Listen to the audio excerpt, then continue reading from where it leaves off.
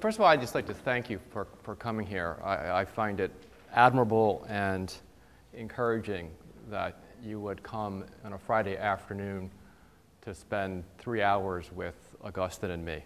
I assume the attraction's largely Augustine, but even so, it's impressive. What I intend to do my feeling is it's not going to take a great deal of time, although since I didn't write it out, and given the way academics being what they are, it may take a very long amount of time. But my idea is simply to give you some general rubrics for thinking about Augustine's ethics, which we can begin to fill out in more detail as you please when we look at particular passages. Let me begin just by situating Augustine for you.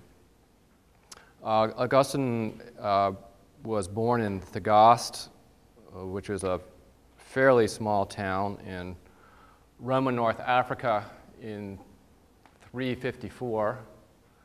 The closest, well, relatively big city was Maduros, but the real city of fascination for him in Africa was Carthage. Augustine spent most of his time in Africa. He did have a brief and influential sojourn in Milan and Rome, where he underwent his conversion. We'll have to talk about what the nature of that conversion is as we try to ponder his thought. He's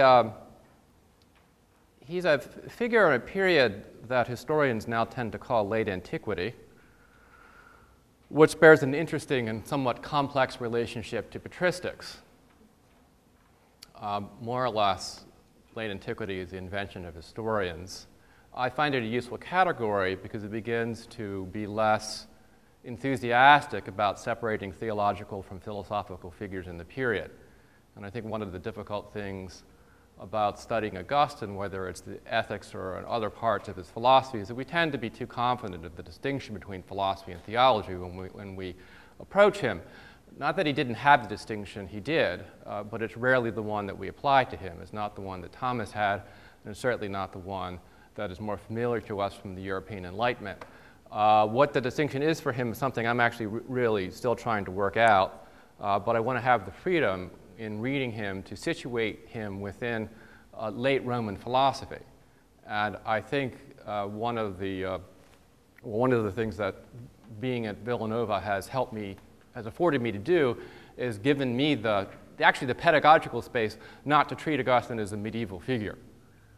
When I taught him at Colgate University, I had the responsibility primarily for the medieval material, and he was usually pitched, not by me, but this is how it was pitched to me to pitch him, as more or less the warm-up band for the medieval tradition that, of course, culminates with Thomas. I don't think that's a useless way of approaching him, but it has its own limits.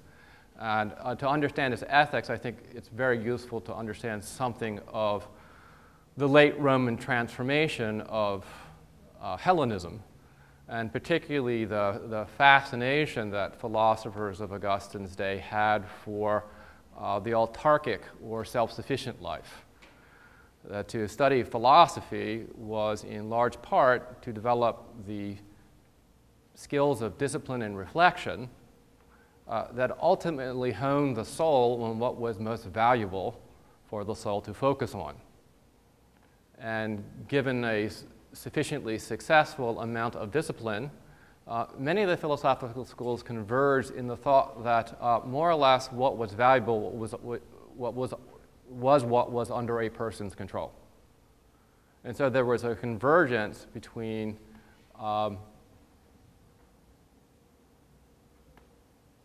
an accurate illumination of reality and the capacity to negotiate that reality as a free agent.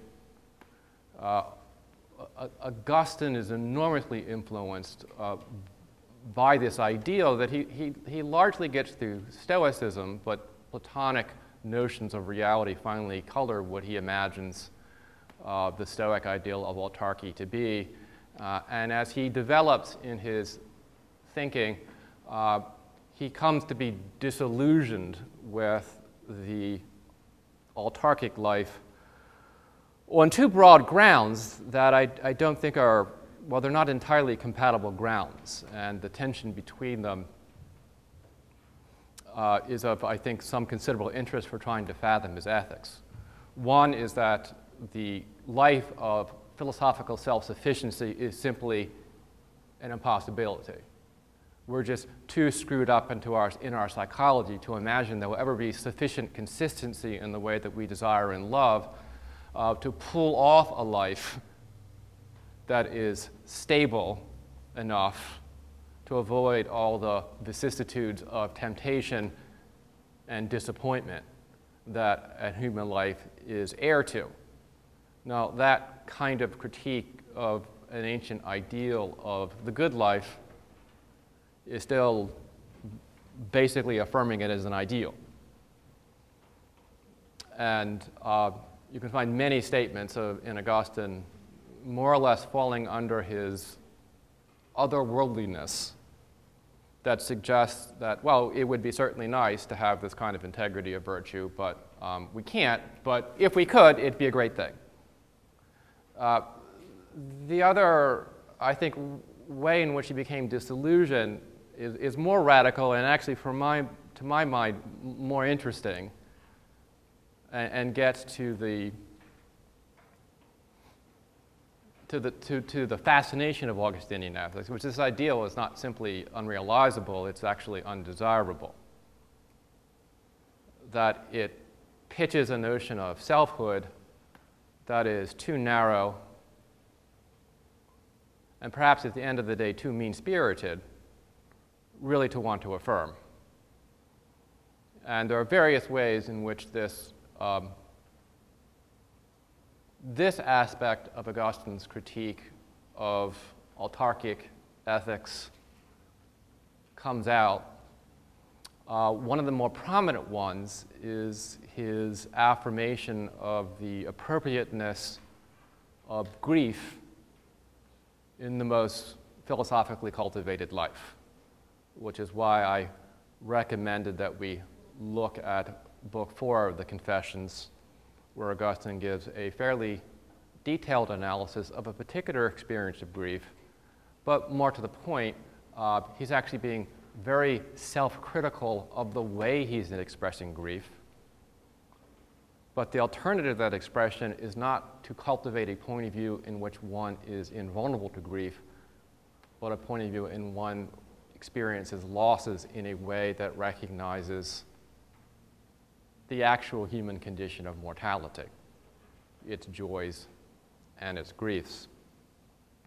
Augustine is one of these figures who tends to be divided into an early and a late.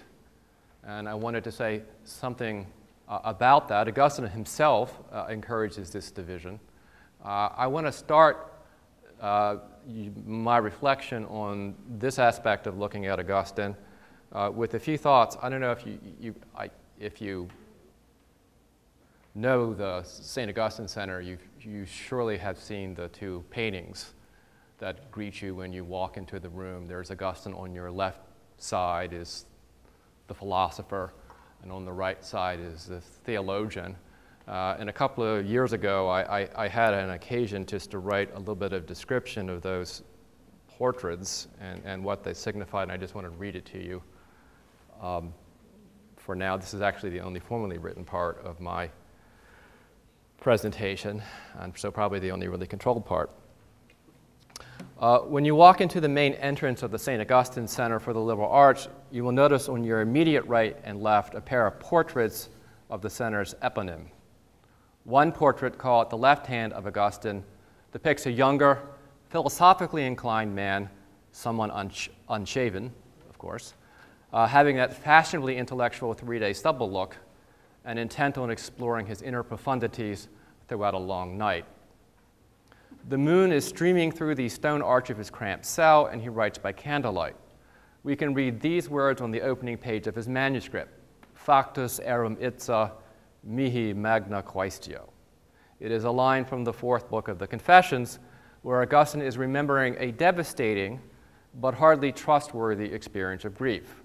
The line can be translated, "I made myself into my own great question." At the philosophical Augustine's feet, we see another manuscript, this one open to a line from Plato rendered into Latin, "Quaevor est discere memoria est." Now, there is no verb quaero in classical Latin. Probably the artist meant to abbreviate the verb quaero, in which case the line would read, "To seek and to learn, this is memory." There is a deponent verb, quaeror, which means to complain or lament. By suggesting a verb form that slips in between quaero and quaeror, the artist has added a wonderfully Augustinian sentiment to Platonic anamnesis. To seek, to learn, and to lament, this is memory.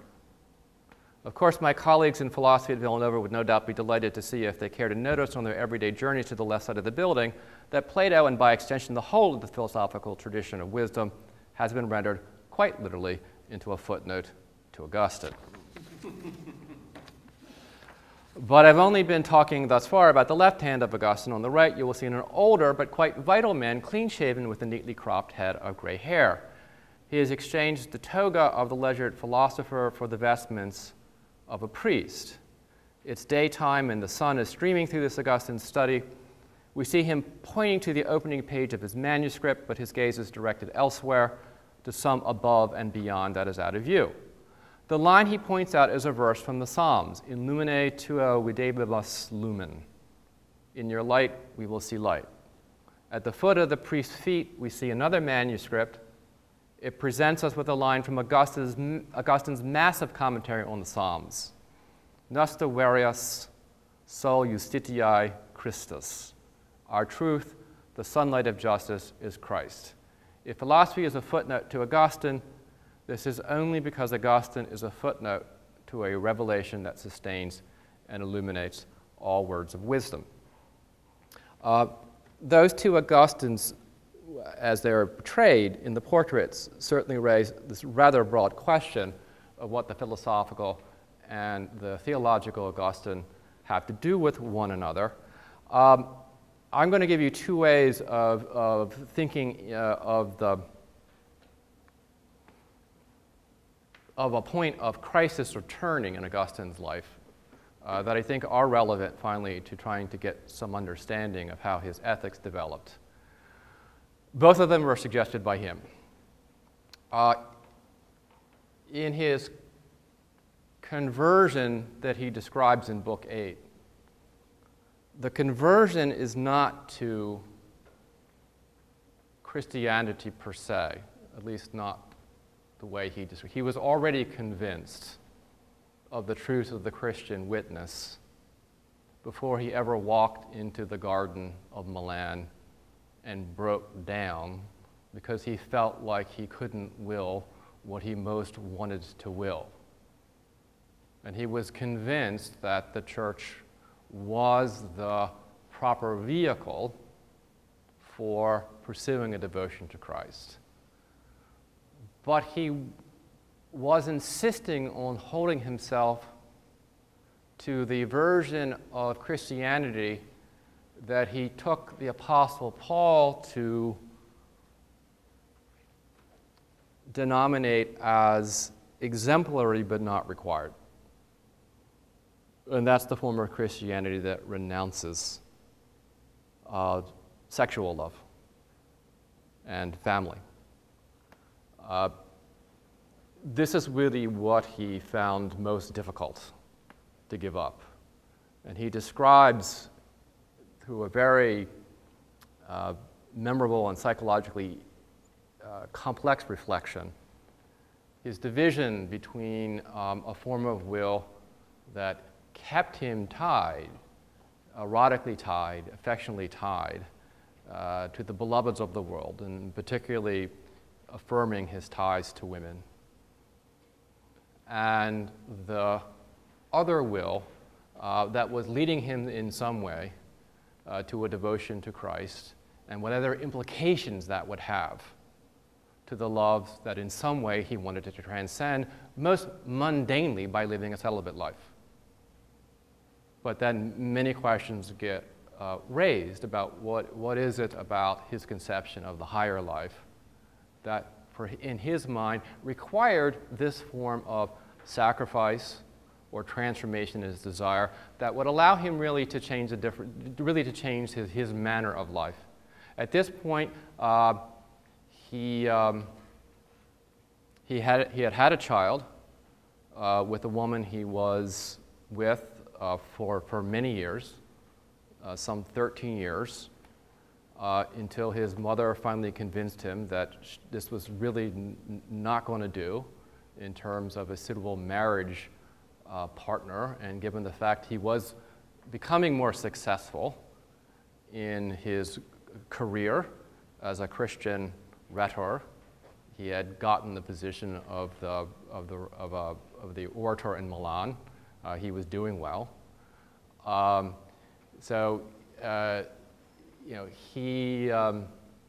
was a certain kind of worldly Christianity that he was moving into, that he was becoming increasingly disillusioned by, but felt that he couldn't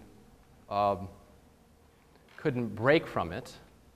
His idea was that, of course, that were he to break from it, his image of himself was not to become a very busy bishop in a port city in North Africa, adjudicating all kinds of claims,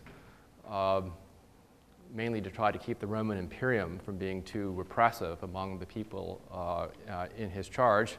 He really imagined himself living relatively a life of leisure, contemplating philosophy. That really didn't work out for him. But he, in his own mind, still left us with the vision of a life that, on the one hand, seems more devoted to the family and matters of mundane affection, and some kind of higher calling, which seems at least in tension with this life that he was originally going to leave behind for leisure, but ended up leaving behind in order to assume a position of leadership in the church. So love of Christ, love of women is one of, I think, the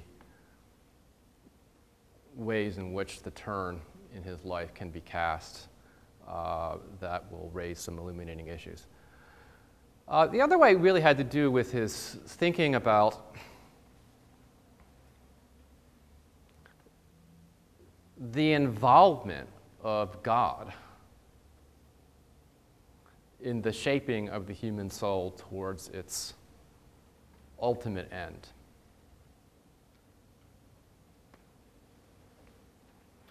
By his own reckoning, it wasn't his plan to be a bishop. It wasn't his plan to be responsible for teaching Scripture to a congregation. When he returns from Rome back to North Africa, shortly after the death of his mother, he ends up being more or less inducted as a priest in Hippo and eventually getting the responsibilities as bishop of Hippo. And he feels responsible for knowing Scripture better than he has known it up to this point. And so he starts reading rather intently in Romans. And in a certain series of questions prompted by a priest by the name of Simplician, who was a mentor for Augustine and was ultimately the successor of Ambrose in Milan, although briefly, because Simplicius was an older man. Simplicius asked Augustine to think about various questions coming from Paul, and the passages that ended up being most important for his reflection came from Romans 7 and Romans 9. Romans 7 was the part of Paul where Paul talks about not being able to will the good that he wants, and what he can't he does will. It's Paul's avowals of internal conflict. At this point, Augustine sees that portrait of Paul as a persona that Paul is wearing. That at this point in Augustine's thinking, someone who is truly sanctified, who has some kind of philosophical poise, doesn't suffer from the kind of internal conflict that Paul is describing in Romans 7. Eventually, Augustine will come to think of that view as erroneous. That the work that the divine does in drawing the soul towards its ultimate goal doesn't preclude eternal conflict. The second part, the other question from Romans that Augustine was thinking about, and his response to this question he did describe as a revolution in his thought, had to do with Romans 9, where Paul is talking about God's favor of Esau over Jacob. Of Jacob over Esau, the younger brother over the older brother. A meditation on God's favor of one person over another, or one nation over another nation. Augustine came to the conclusion, and given the way that he writes this question, it seems that he came to it somewhat reluctantly, that there really is no basis in human merit for why one person would end up being drawn towards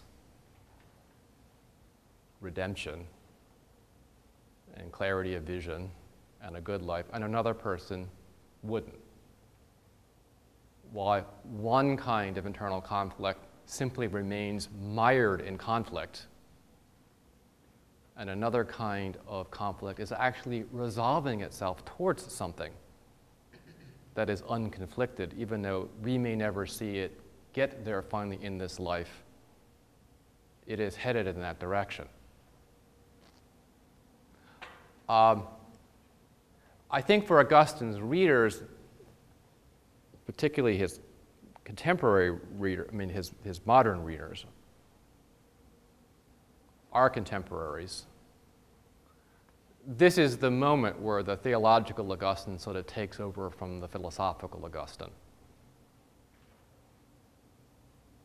The theological Augustine seems to have such a thick conception of what it means to follow a divine calling. What is there left for the philosopher to do in the way of earning that life or living that life such it can be properly be attributed to the person that's living it? The text that many people like to teach here on Augustine is De Libero Arbitrio, on free choice, on free will. This is prior. This is a text that's prior to this exegetical turn.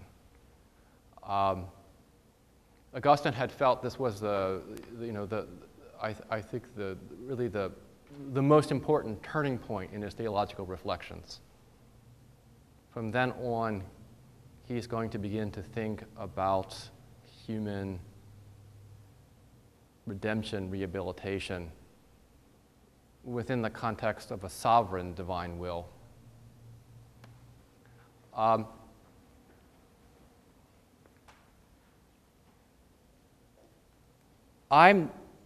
think that this turn does raise a rather profound question in terms of what the relationship is between theology and philosophy within Augustine.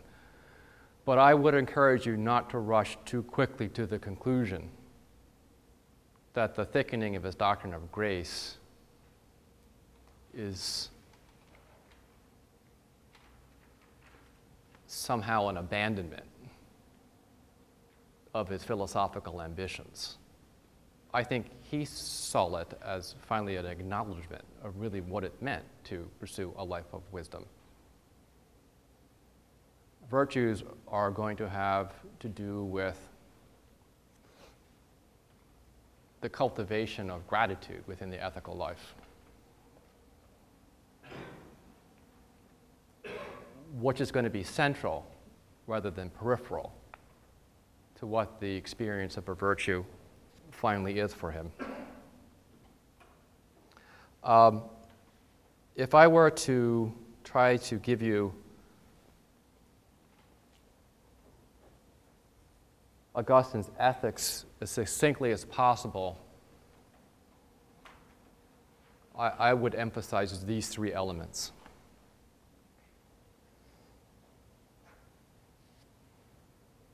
The most important issue for Augustine in ethics concerns how the soul is oriented.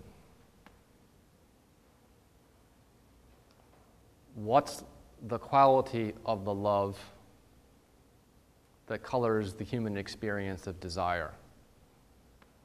And he sees one of two basic possibilities here. Either the soul is oriented towards the love of God, or it's not. He sees this way of looking at ethics as continuous with the ethics he's inherited,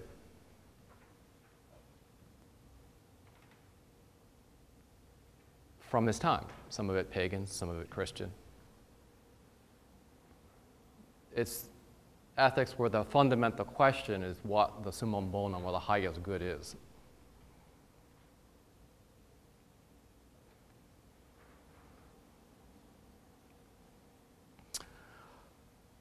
Complicating the search for the highest good is a disposition within the human soul to resist its own happiness, to resist its own fulfillment.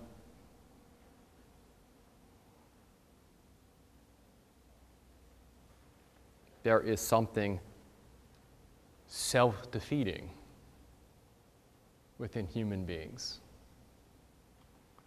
that works against their own happiness. This is the mystery of sin, which is all the more mysterious because we are, Augustine argues, the architect of this disposition to be self-defeating. Though it's hard for me to imagine we could be the architect of the disposition under the terms I have just described it. But sin as a disposition to be self-undermining, it's not terribly far from what Kant called radical evil, is a central piece of Augustine's ethical vision. And the third part of it is, given the disposition to resist the highest good,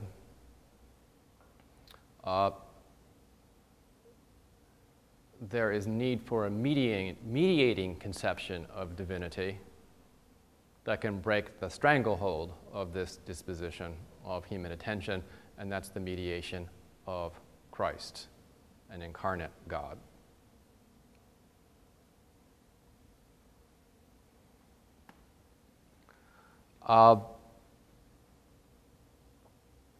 I associate two primary puzzlements with this ethical vision, although I know there are more, but I'll give you at least these two. One concerns the origination of sin, the origin of evil. It seems impossible to motivate. What in us would have the disposition to separate itself from the source of its life and happiness, given that intelligible human action has to be intelligibly motivated? It's certainly logically possible to act against your own good. You just won't be intelligible to yourself if you're acting under that description. Augustine doesn't want to say that it's misapprehension or ignorance that causes us to will what is the absence of good as if it were good.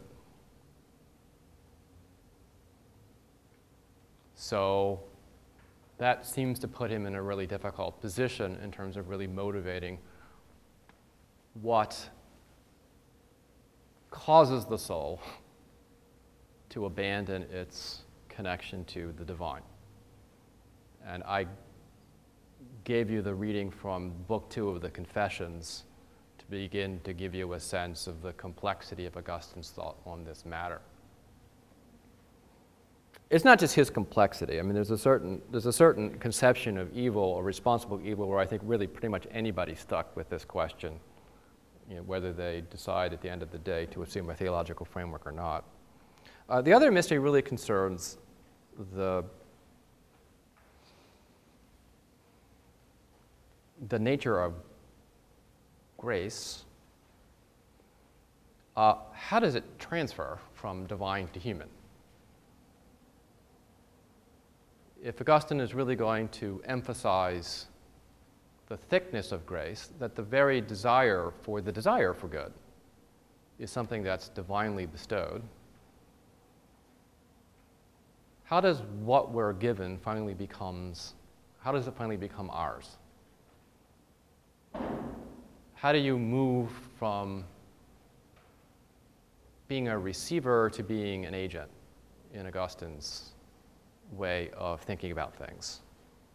He always insisted that grace was something that made freedom possible. It was not something that was really contrary to freedom.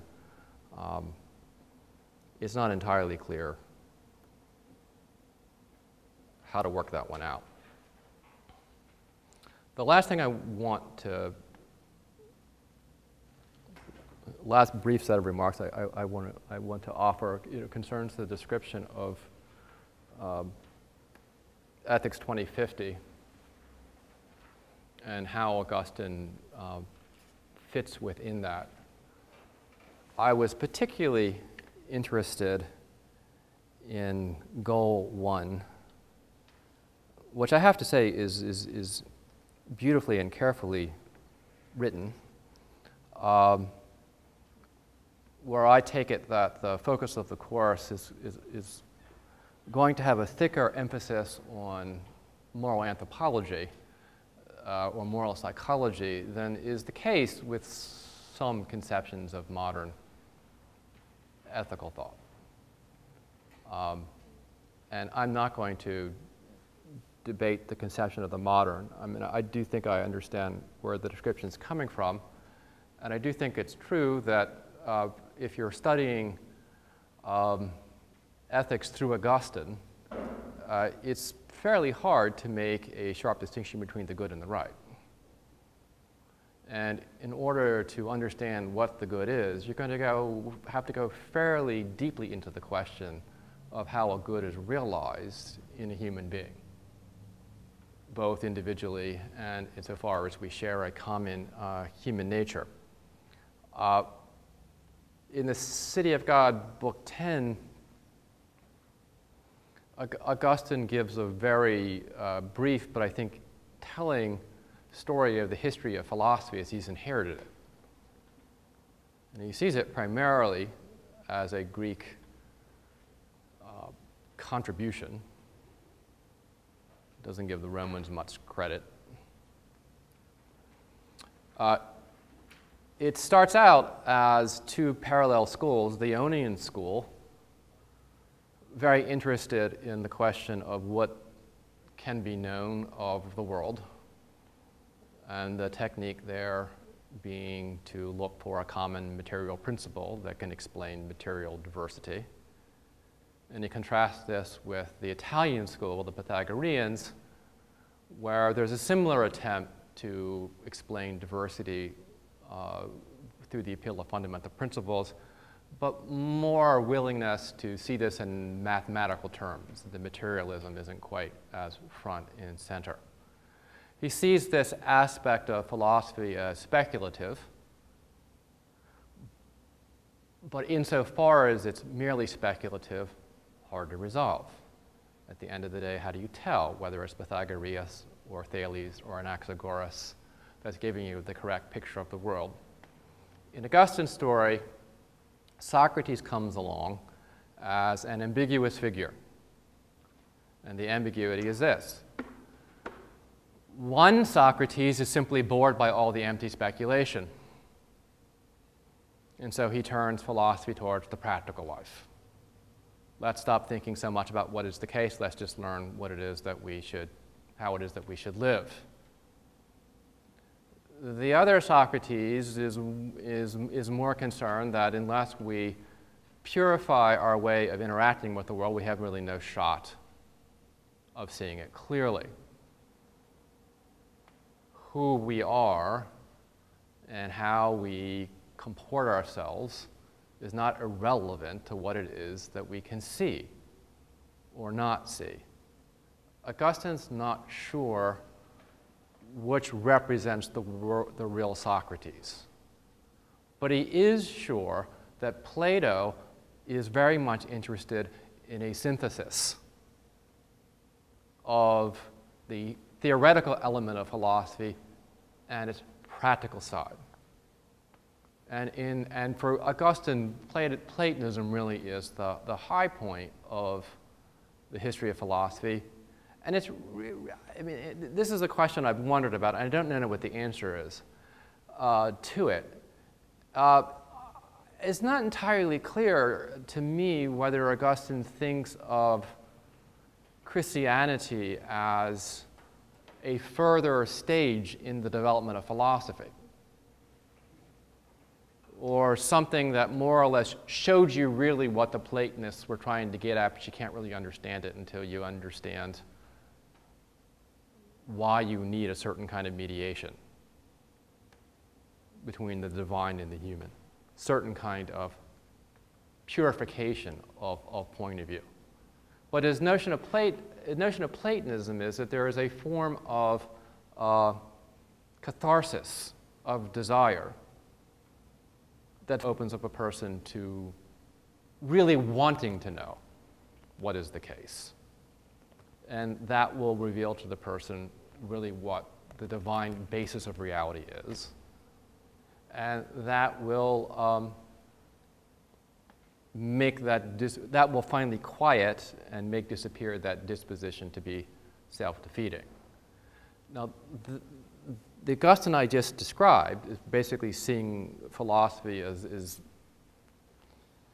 seeing the practical dimension of the philosophical life really come from a clarification of the deepest way of point of view, I think fits very well with the broadly eudaimonistic emphasis within ethics. Here's the qualification, and I'll sort of end my remarks with this.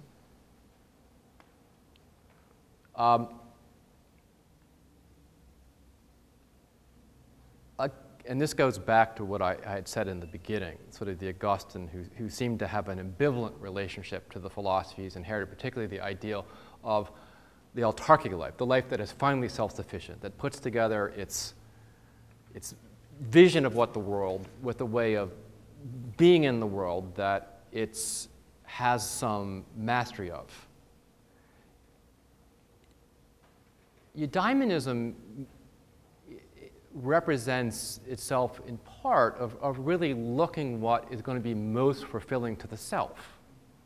And it tries to take as generous, as rich, as realistic, as profound an approach to what it means to have a self as it possibly can.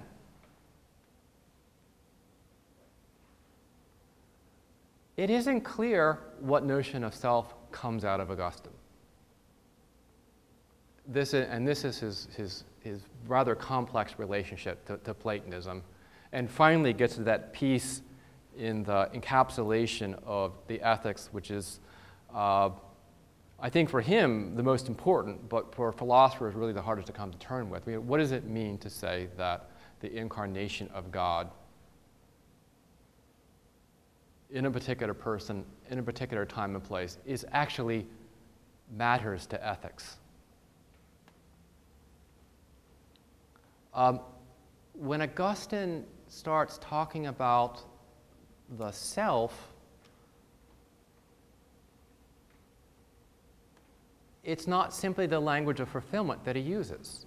There's a way in which the self always ends up being outside of itself. And I particularly think here of the discussions of memory in Book 10 of the Confessions. But also you can actually talk about the way in which the Confessions open. The self is made to be in relationship to the divine, but the divine and the human don't fit together well, or neatly, or congruently. That to relate to the divine in many ways is to be released from a vision of self, rather than to be invited into one. Which is not to say at the end of the day, I think Augustine thought of his ethical framework primarily as eudaimonistic. But the way that he talks about the self suggests that his relationship to the traditions of eudaimonism that he inherits, largely from pagan traditions of philosophy, is, I think, more complicated even than he's prepared to admit. And I will leave it at that. Thank you very much. Thank you.